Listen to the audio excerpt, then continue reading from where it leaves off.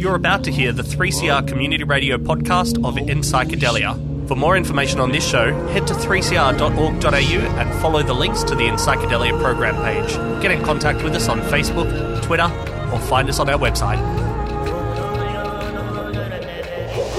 Welcome to Psychedelia. Good afternoon, my name is Nick. This is In Psychedelia on 3CR Community Radio, 855 AM on digital and streaming live at 3cr.org.au. I hope you've wound those clocks forward just 1 hour. We are now in daylight savings time, and what a day to bring in daylight savings time as well. Although, I don't know how many people actually need to wind clocks anymore. Every clock I looked at did it automatically, and I kind of had to double check. What, did daylight savings happen overnight? So, if you've got any windable clocks, go wind them up. Thank you to Freedom of Species. They'll be back next week from 1 o'clock, and you can get their podcast at the website 3cr.org.au and follow the links to the Freedom of Species page. While you're there, you can also head along to the In Psychedelia program page, where you can find links to us on Facebook, on Twitter, and at our website as well, where you can get our email address and get in contact with us. During this show, we do discuss a wide variety of issues surrounding drugs. We neither condone nor condemn use, and we aren't here to talk about abstinence nor suggest that you commit a crime. We're trying to deliver facts to you and also deliver things from the frontiers of science and research, where there's a lot of interesting stuff going on around lots of different kinds of drugs. Coming up in the show, we will be catching up with Dr. Albert Garcia Romeu, and I keep pronouncing his name wrong. You'll hear it later, but he is a researcher from Johns Hopkins University of Medicine in the US, and has been researching the use of psilocybin, or the active ingredient in magic mushrooms, to treat people with tobacco addiction. We'll be catching up with him a little bit later in the show. Also, got plenty of music from Calicoma, Circuit Bent, and the Wednesday Experiment coming up, and a little bit about a mushroom movie that is being produced over in the US, which looks to be quite interesting. That's all coming up on In Psychedelia. In Psychedelia News of the Week. I don't condone or advocate that everyone should use it as a drug. I think it's a huge decision made with the right amount of research and forethought.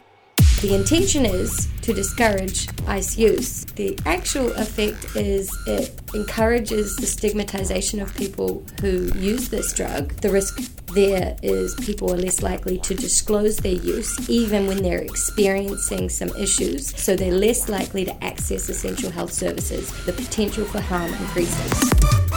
People feel hesitant to be open about who they are because they're afraid of judgment from family members or people at work or just people in society in general. Many of them have conservative mindsets regardless of their politics, and will just say, oh well, then the government are not looking after us, and therefore it's seen as a law and order issue rather than a social problem that needs to be dealt with on a public health basis. Drug news from Melbourne and around the world. And starting off our drug news this week with some Australian stories. Good place to start, I think. News.com.au had a piece this week documenting the work of Dr. Andrew Catalaris, who says it's bizarre that in the 21st century we have to hide the production of life-saving medicine. Dr. Andrew Catalaris is the star of a new short YouTube documentary. It's only 15 minutes long, and it's called The Pot Doctor, where Dr. Catalaris talks about the use of cannabinoids for medical purposes, especially for use with children. Cannabis drops can be given safely to children with aches and pains and fevers and things like that, right? Yeah. Especially CBD cannabis is entirely safe. You have to think about the question you've just asked. You're asking me, why do I provide life-saving medicine to kids with intractable serious diseases? You'd have to be mad not to, is the answer, right? I mean, it's a sad reflection on our society that question gets asked, right? I do it because I've luckily been given the indications and the intelligence to be able to do it, right? But that's the reason why you do it. That should be self-evident to everyone. I've been mightily disappointed when cops say, steal your plants or burn your farm and destroy valuable seed genetics that have been built up over years. Yeah, you're furious, but I mean, you have to manage it. I mean, we're dealing with a seriously hypocritical group of people. What it's taking is what we're doing. We're actually just going to create our own reality independent of the political process. We're not waiting for law reform, right? We're establishing increasing numbers of grows, we're treating increasing numbers of patients and encouraging them on the road to health independence. So yeah, we're not really waiting. It would go faster forward, or forward a lot faster, if we could actually have the cooperation of an intelligent and compassionate government. But absent that, we have to do what we can do. Dr. Andrew Catalaris there, star of the YouTube documentary The Pot Doctor, and you can find a link to that on our Facebook page, which you can find by going to 3cr.org.au, following the links to our program page, and then to the Facebook page. Get onto that YouTube documentary. Only 15 minutes long, so it's a short watch. The Coffs Coast Advocate this week was writing about the protest of a group called Polite, and Polite was a group that comes out of Nimbin. They're from the Hemp Embassy, who advocate for law reform. And they were formed in 2008 as a response to the riot squad turning up to, I believe they turned up to Nimbin Mardi Gras, which is the celebration of cannabis law reform and cannabis culture up there. Polite formed the next year as a response for that. And this week they were in Lismore to protest the charges of 51 people charged for drug driving. Now, we've seen a lot of drug driving issues lately, and the drug driving issue is intimately linked to the problem that we have with the drug checking procedures. The checks that are used by the police currently do not, unlike alcohol breath testing, test for impairment. When people are tested for drugs in their body, they can be found to have a positive even days, and sometimes with a drug like cannabis, weeks after the person has used that substance, which means that the police are not removing people from the road who are impaired and dangerous to drive. They are removing people from the road and punishing people for a choice that they made that had no effect on their ability to drive at that point in time, which is what the Hemp Embassy and Polite are arguing. And Hemp Embassy President Michael Balderstone said, cannabis is uniquely fat-soluble, unlike all other drugs, and stays in your system for weeks, if not months. So there's a lot of questions around the drug testing procedures that are being used at the moment because they don't test for impairment. And the Australian Drug Foundation, their Grogwatch, published a piece this week calling out the mainstream media, for focusing on ice and focusing on this so-called ice epidemic, while mostly ignoring alcohol. Just for some stats, and this is from the Australian Drug Foundation and the Australian Institute of Criminology, nearly 1 in 4 Australians have reported being verbally abused, and close to 1 in 10 Australians physically abused by someone under the influence of alcohol. Yet apparently we have an ice epidemic. And the Herald Sun this week had a piece speaking about Alan Tudge. He's a MP from Wantirna, federal MP, and he is the assistant to our new Prime Minister, Malcolm Turnbull. And Alan Tudge said, our objective should be to banish drugs from society completely. He also called the issue a cultural problem and said that we need to make cultural change, although I didn't read any quote in there. And I mean, this was a Herald Sun article, so maybe there was some bits omitted that might have showed that he had a slightly less hardline approach, but it sounded like he's a tough-on-drugs man, not interested in listening to the people who actually know something about how to solve the problems of substance abuse and solve the associated problems that the black market and prohibition have caused. So very disappointing to see that out of one of our new ministers so soon into this apparent new prime ministership. Although, just a reminder to ourselves and to myself, I suppose, that the leader of the party, the leader of the party in the House, the Prime Minister, doesn't necessarily change the direction of the party itself. Reset.me had a piece this week on psilocybin therapy for alcohol substance use disorders, and we're going to be speaking with Dr. Albert Garcia Romeo later on in the program about psilocybin therapy for tobacco substance use disorders or smoking addiction. So we'll hear a bit more about that. Vice published a piece on the drug-using communities coming together to end the war on drugs. So in the US, abstinence-only approaches are disproportionately funded and resourced, despite a track record that isn't very impressive. They don't have a huge rate of success that stands them apart from other methods of reducing people's dependence on certain drugs, including alcohol, or the problems associated with their use of those drugs. Also from that Vice piece was this quote: "People who use drugs or have used drugs rarely have a seat at the table when policy is set, and are heard from mainly in the form of stories of sin and repentance."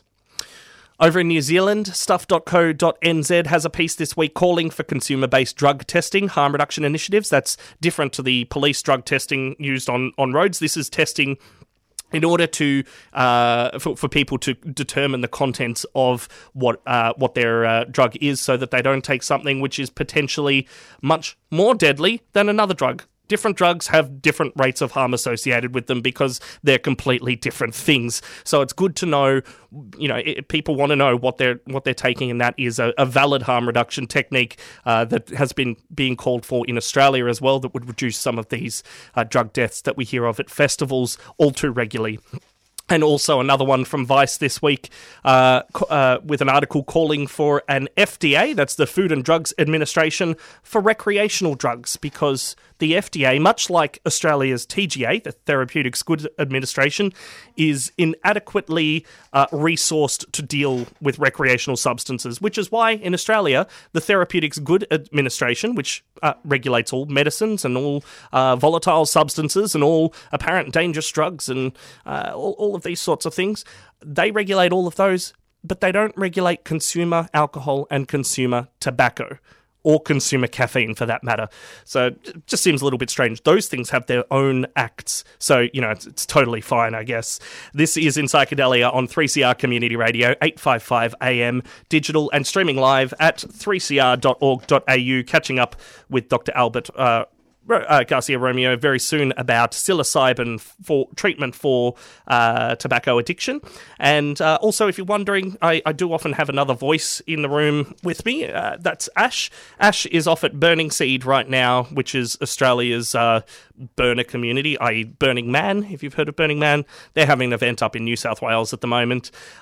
Also, a couple of other events quickly for you. The Free Cannabis Victoria 420 rally for October will be on Sunday, the 18th of October, from about 3 o'clock in the afternoon. You can find the event page on Facebook. Dragon Dreaming is a Australian Capital Territory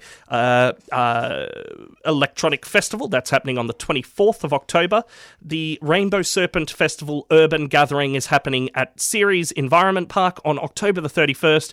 And right now there is an exhibition on called Rights of Humans in a Digital Age on Brunswick Street at the Brunswick Street Gallery. Lots of artists there, including, if you've heard of Andy Thomas or The Light Wizard, very interesting, very psychedelic imagery in that sort of melding organic-looking things and technological things together in quite a beautiful manner. This is Sexy Heavy Battle Sushi.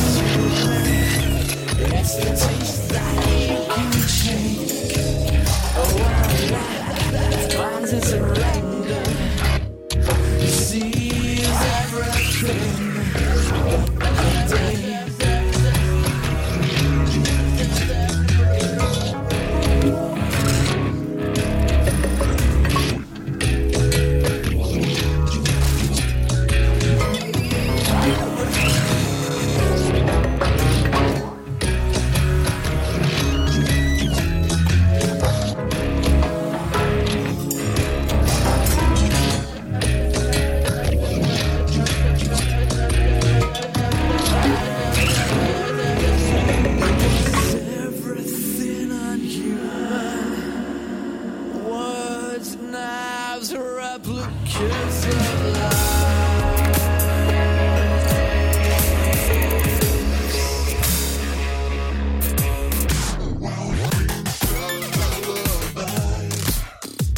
Watch them grow and step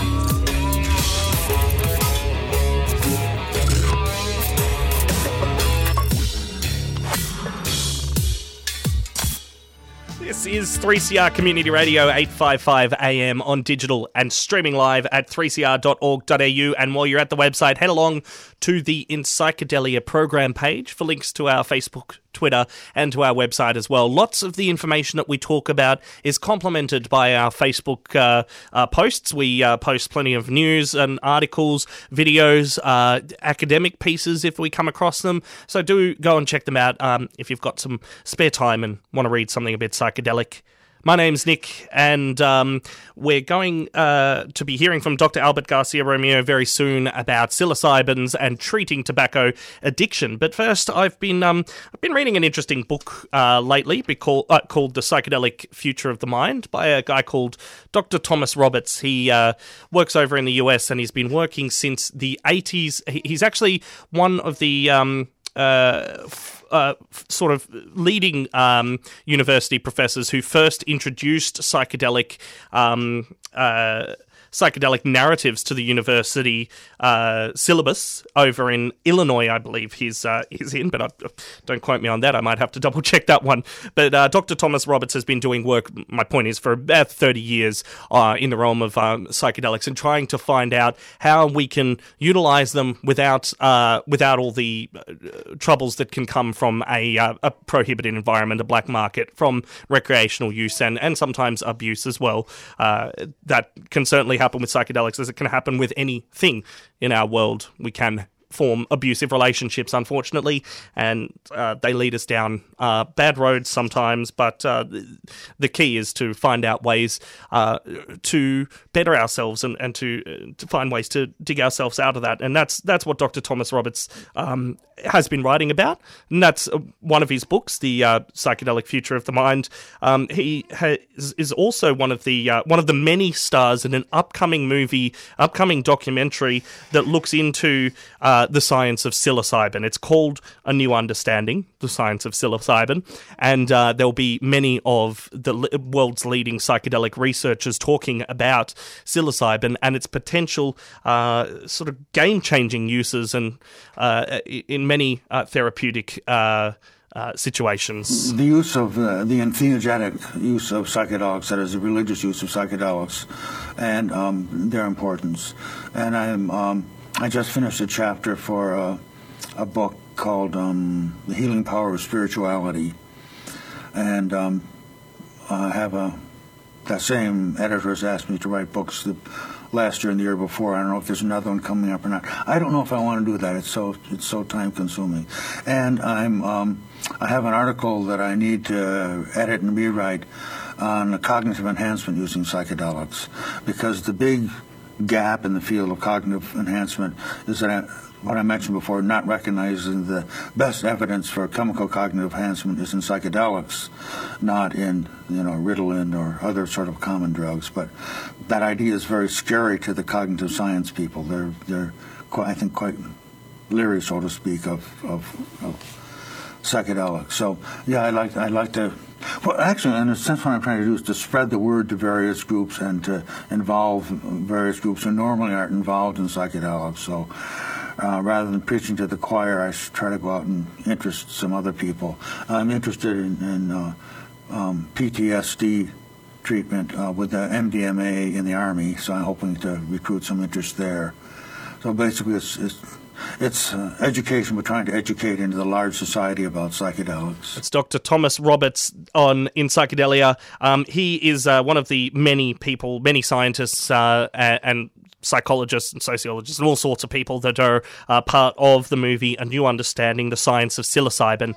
And that I'm not sure if there is a release date on that yet, but it's not far off. The producer, they've been amping up promotion for the movie, and I'm sure we'll have an Australian screening soon. We'll be speaking to Dr. Albert Garcia Romeo next about psilocybin and treating nicotine addiction. Right now, this is Melbourne band Calicoma with The Contender on 3CR Community Radio, 855 AM digital and streaming live at 3cr.org.au. So, an eye for an eye, a game of foolish pride. I'll ask why. Do you need proof it's true?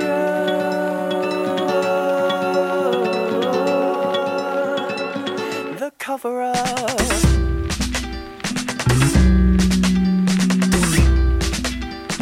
On everyone.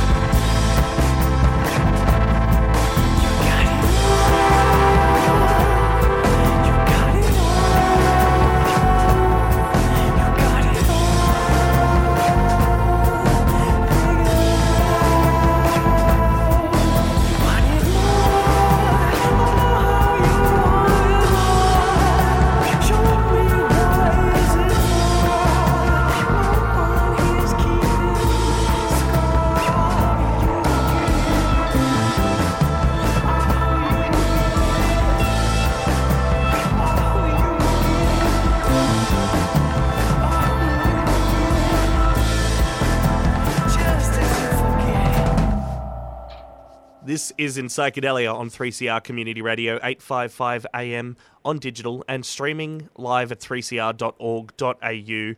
Right now we're joined by... Yeah, my name is Dr. Albert Garcia Romeo. I'm research faculty at Johns Hopkins School of Medicine. And has been focusing on the area of psychedelic research, especially psilocybin research and addiction. Dr. Albert, welcome to the program. Hi, how's it going?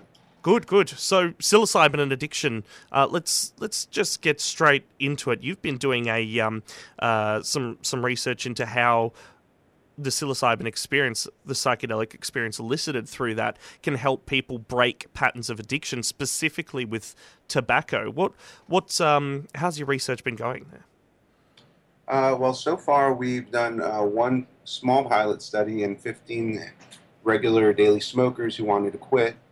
And we published those results last year, and we're working on publishing the long-term results currently. But basically, the take-home message from the first small pilot study was that in about 15 heavy, regular smokers who wanted to quit, using psilocybin in combination with some more established treatments like cognitive behavioral therapy ended up being very effective for the people that we worked with. And so about 12 of those people were no longer smoking at the end of the treatment, and then about 6 months after their target quit date, as we call it, they were still not smoking, so they're still abstinent. So that's about an 80% success rate, which in smoking cessation research is not very common. Usually people using some of the state-of-the-art medications will get maybe 30 to 35% of the individuals who take those medications to successfully quit smoking. So we think that the results are very promising, and so we're currently doing a randomized controlled trial, which is more carefully, more rigorously conducted trial in which people will be put into one of two treatments. One will be psilocybin, and the other will be just the use of the nicotine replacement or the patch. So run us through what actually the treatment is all about. What happens to somebody? Say I'm going in and going to be part of this the treatment program. Obviously, psilocybin is a part of it, but what else do patients go through? So as I mentioned, there's a component which is really the kind of backbone of the treatment, which is called cognitive behavioral therapy. The basic premise of that is that by examining the way that people think about and behave in relation to their smoking, that they're able to make some minor changes that will help them along in terms of getting abstinent. And so the cognitive behavioral therapy is a pretty standard talk therapy that you do. And in addition to that, we also do a sort of rapport building in which we get to know the participant, the people who are going to be guiding the psilocybin session, because it's important that there's a sense of rapport in order to do a therapeutic psychedelic session. People need to feel comfortable, obviously, with the guides or with the study treatment team that they're working with. And so, we do a lot of preparation in terms of getting to know the volunteers and understanding their life story, where they're at in their life, and what they're looking for in terms of quitting smoking, but any other things that are in the front of their psyche at the time. Because if they're going through a breakup, or if they're in a job they don't like, those things, even though they're not the focus of the therapy, can certainly come up, obviously, in a psychedelic session. And so we want to be well situated and have a good sense of where the person is at when we do that. So what does in this overall cognitive behavioral therapy, through those sessions, what does the psychedelic experience add to those that you couldn't achieve with just the cognitive behavioral therapy? So it's hard to say right now. We don't have a very precise answer for you, and we've been spending a lot of time interviewing our participants in retrospect to see what they thought of it, as well as, writing our own theories, which are out there and published. So if you're reading peer-reviewed research. We've been writing about this because we have theories, but we don't know for certain. But the main thing that seems to be playing a role in helping people quit through the psilocybin is a sort of, we use the term mystical type experience, but people have a very profound and personally meaningful experience under the influence. And that seems to help them reprioritize things such that they're able to realize the relative worth of the cigarette smoking in their life and the relative worth of all the other things that they have to gain. And that provides some additional and needed motivation for them to make the change, to becoming a non-smoker. And many times for people, it all of a sudden becomes a non-issue. I think one of the things that we hear over and over again is that they realize that smoking is not important to them, and that being with their family is important, or their health is important. And so when they have that very profound, personally meaningful experience under the influence, they come back and say, okay, I understand what matters to me, and smoking is not one of those things.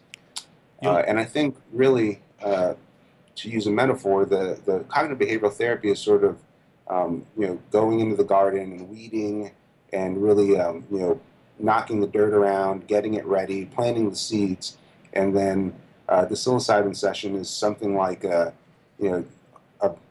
big monsoon or storm where the water and then afterwards the sunlight comes out and really helps those seeds to begin growing. You're listening to 3CR. This is in Psychedelia on 3CR. 3cr.org.au is where we're streaming live, 8:55 a.m.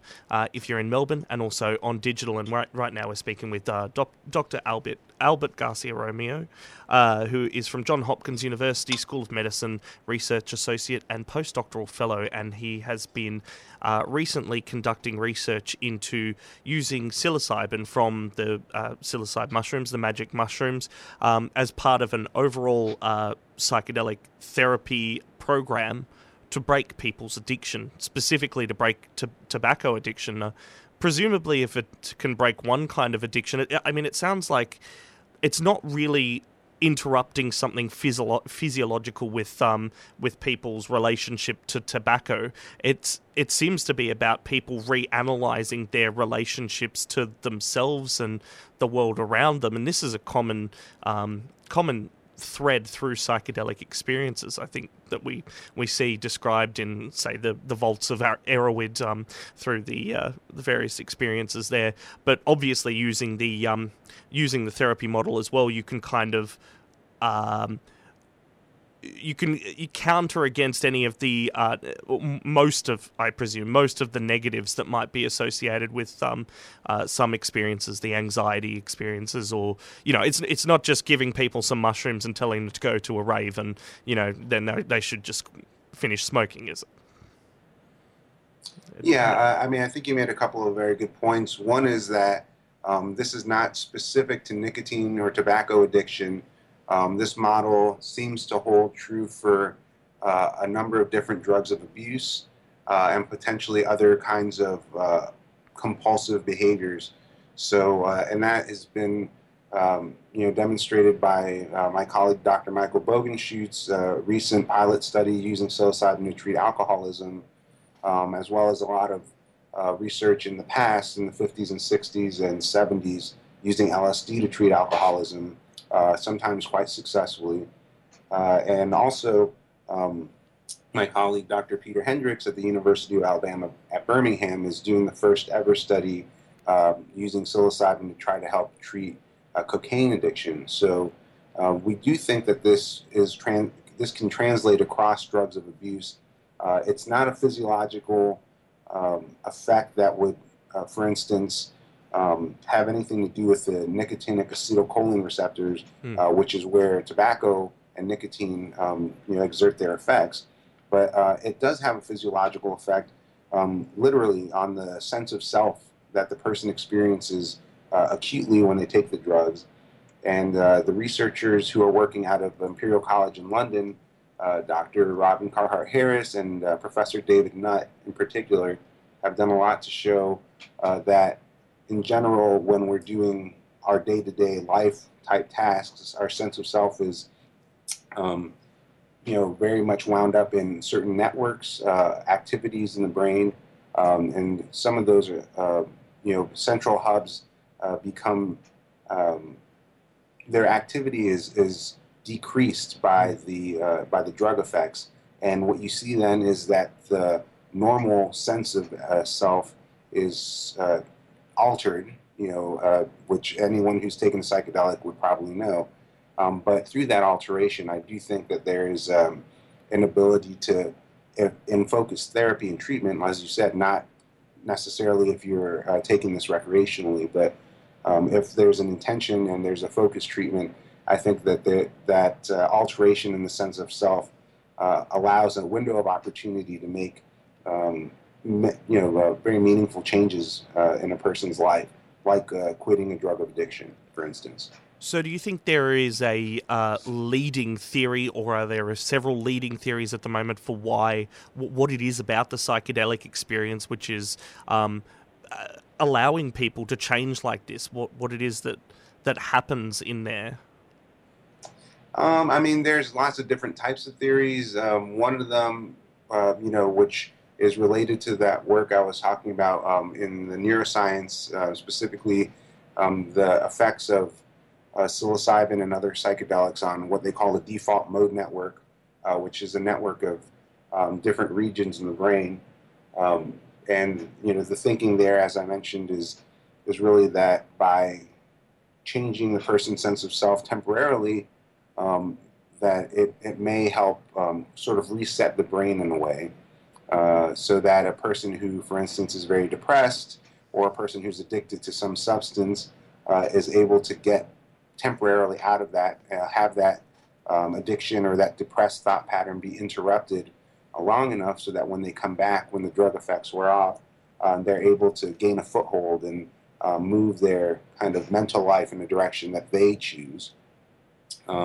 Another hypothesis that I've kind of published recently, and I think is an interesting one, is that what we seem to see here, especially with what we're calling these mystical type or transcendent experiences that people have under the influence, is that they have an effect during the drug, during the drug action, which lasts 6 to 8 hours, but they have these long-lasting effects afterwards.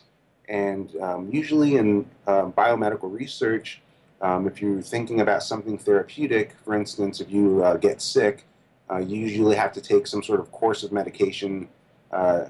Over time, you get better.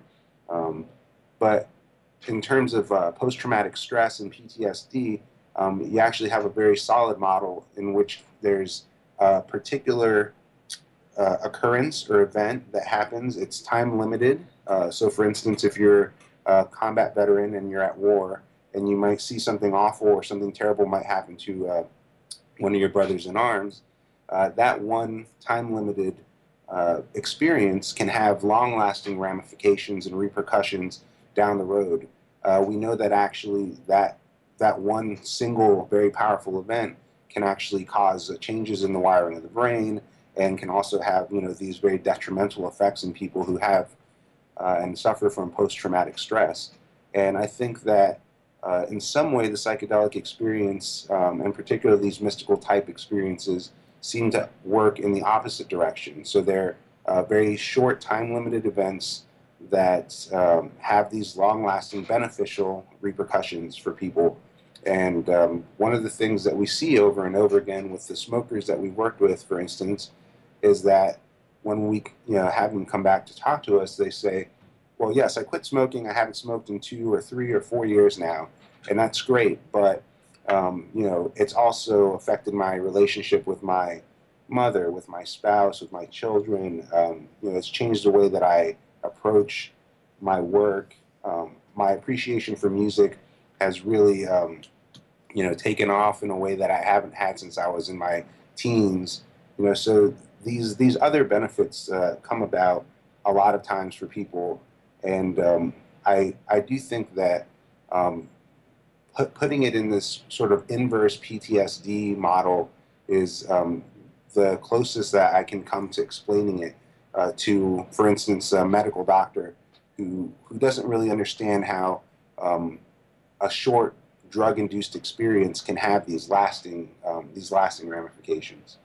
You're listening to 3CR Community Radio. This is In Psychedelia, and we're speaking with Dr. Albert Garcia-Romeo about psilocybin and addiction. But I just wanted to ask you finally, if you've got any words of advice for anybody that's listening that might be a fledgling academic sitting at university in a undergraduate and wanting to do something, maybe they have some interest in psychedelics and they want to do something. How can people get involved in this area that's still relatively controversial and still has a lot of taboos attached to it? So firstly, I've written a piece which specifically addresses this question. And so I would direct anyone who's interested to look it up. It's published by MAPS, the Multidisciplinary Association for Psychedelic Studies, who commissioned the piece, asked me to write it, and that was published last year. But the main points in that there were several. One being that if you're in academia, that's one particular way in which you might become involved in this. And right now is a very exciting time for this field because we've just seen the first human study of LSD in about 40 years that was conducted by Peter Gasser in Switzerland. We're seeing more clinical research with LSD, more clinical research with psilocybin, interest in drugs like ayahuasca, MDMA, salvia divinorum, ibogaine. So there's a whole, and not to mention cannabis. So, I mean, obviously there's a whole gamut of drugs that are out there that for some time were considered basically drugs of abuse with no real medical potential. And there has been somewhat of a sea change in that certain prominent and respected scientists, such as the ones that I had the pleasure of working with here, like Dr. Roland Griffiths and Dr. Matt Johnson, have taken the ball and really started to run with it. And so we are seeing, for the first time in decades, carefully conducted clinical trials and also other basic neuroscience research conducted around these drugs. And so if you're a fledgling academic and you have an interest in the field, there's certainly lots of excitement in certain regions. And if you follow through with, getting either some sort of clinical PhD in psychology, an MD in psychiatry, PhD in pharmacology, neuroscience, there's lots of different ways of getting into the field. But I also think that it's important to reach out to the people who are doing this work. Most of them are quite busy, but they're also for the most part, the ones that I've spoken to, are very open to talking to and encouraging young researchers and scientists who want to, contribute to the cause. And I think that, academia is a very narrow focus, and so there's not a lot of people want to go get their PhD in pharmacology or, do that kind of work per se. And so I think that there's lots of other ways that people can get involved. So doing things like working in harm reduction or policy type organizations. So we talked a little bit ago about the Drug Policy Alliance, and there's also groups like Dance Safe, the Zendo Project. These are groups largely that are based in the U.S., but I'm sure there's lots of similar groups. Similar groups in Australia. PRISM is the Psychedelic Research in Science and Medicine. EGA runs conferences, psychedelic conferences around Australia, and we've got DanceWise in Victoria, which is quite similar to Dance Safe, probably less resourced, but similar sort of concept. Right, and so those types of groups, as well as, there's also student organizations like Students for Sensible Drug Policy. So there's all these different ways that people can get involved that I think are really, excellent outlets for folks who are interested in this area. And I think the other thing that that's important is to, as I wrote before, is to kind of be a psychedelic citizen. And what that means is to take the insights that you find so compelling from your own experiences with these substances, if that's where you're coming from, and really live from those. So, I think that Dr. Albert Hoffman, who's the discoverer of LSD, really saw that it wasn't just about the drugs and taking the drugs recreationally, but it was about a transformation of consciousness, if you will, a change in the way that we relate to one another, and that is an important insight that people can live in their day-to-day lives in terms of the way that they deal with the people around them. So, I mean, it sounds silly, but being kind and compassionate to the people and the animals and the ecosystem around you are just as psychedelic as going to raves or parties. Absolutely, absolutely. And Dr. Albert Garcia Romeo, thank you very much for joining us on Psychedelia today. My pleasure, Nick. Slithering beast, swim far out there, just to feel peace with this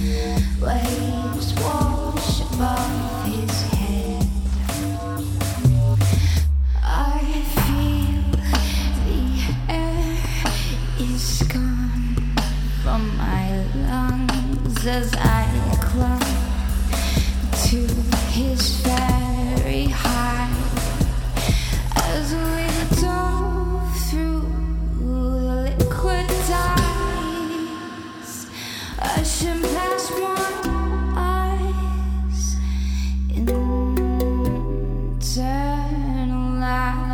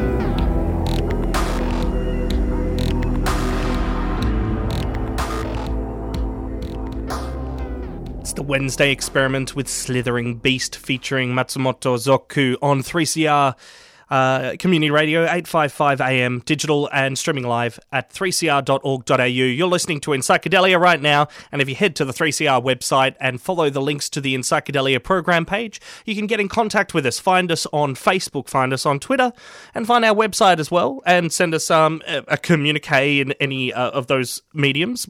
Completely happy for any of those. That's why we've got them all set up. We love your comments, your complaints, your feedback, your content requests. Maybe you're a musician or a poet or somebody that has something to say around the broad themes that we cover, broad themes all around drugs and drug issues, but it can be interpreted in a fairly broad manner, I think. Do get in contact with us. We will be back again from 2 p.m. Next week on 3CR. In the meantime, you can find a link for this program if you've missed any part of it. Perhaps you missed a bit of the intro, and if you want to get a listen for that is on the In Psychedelia program page. Don't forget as well that The Rights of Humans in a Digital Age is an exhibition happening right now with some absolutely beautiful psychedelic art which melds the technologic with the organic. It's happening until the 15th of October at the Brunswick Street Gallery, 322 Brunswick Street in Fitzroy. Do go and check it out. We're going to try and get one of the artists onto the show next week to talk a little bit about what exactly are the issues surrounding the rights of humans in a digital age. So we'll try and get in contact with one of them. Queering the Air is up next on 3CR, and we will see you next week. This is In Psychedelia. Catch you later.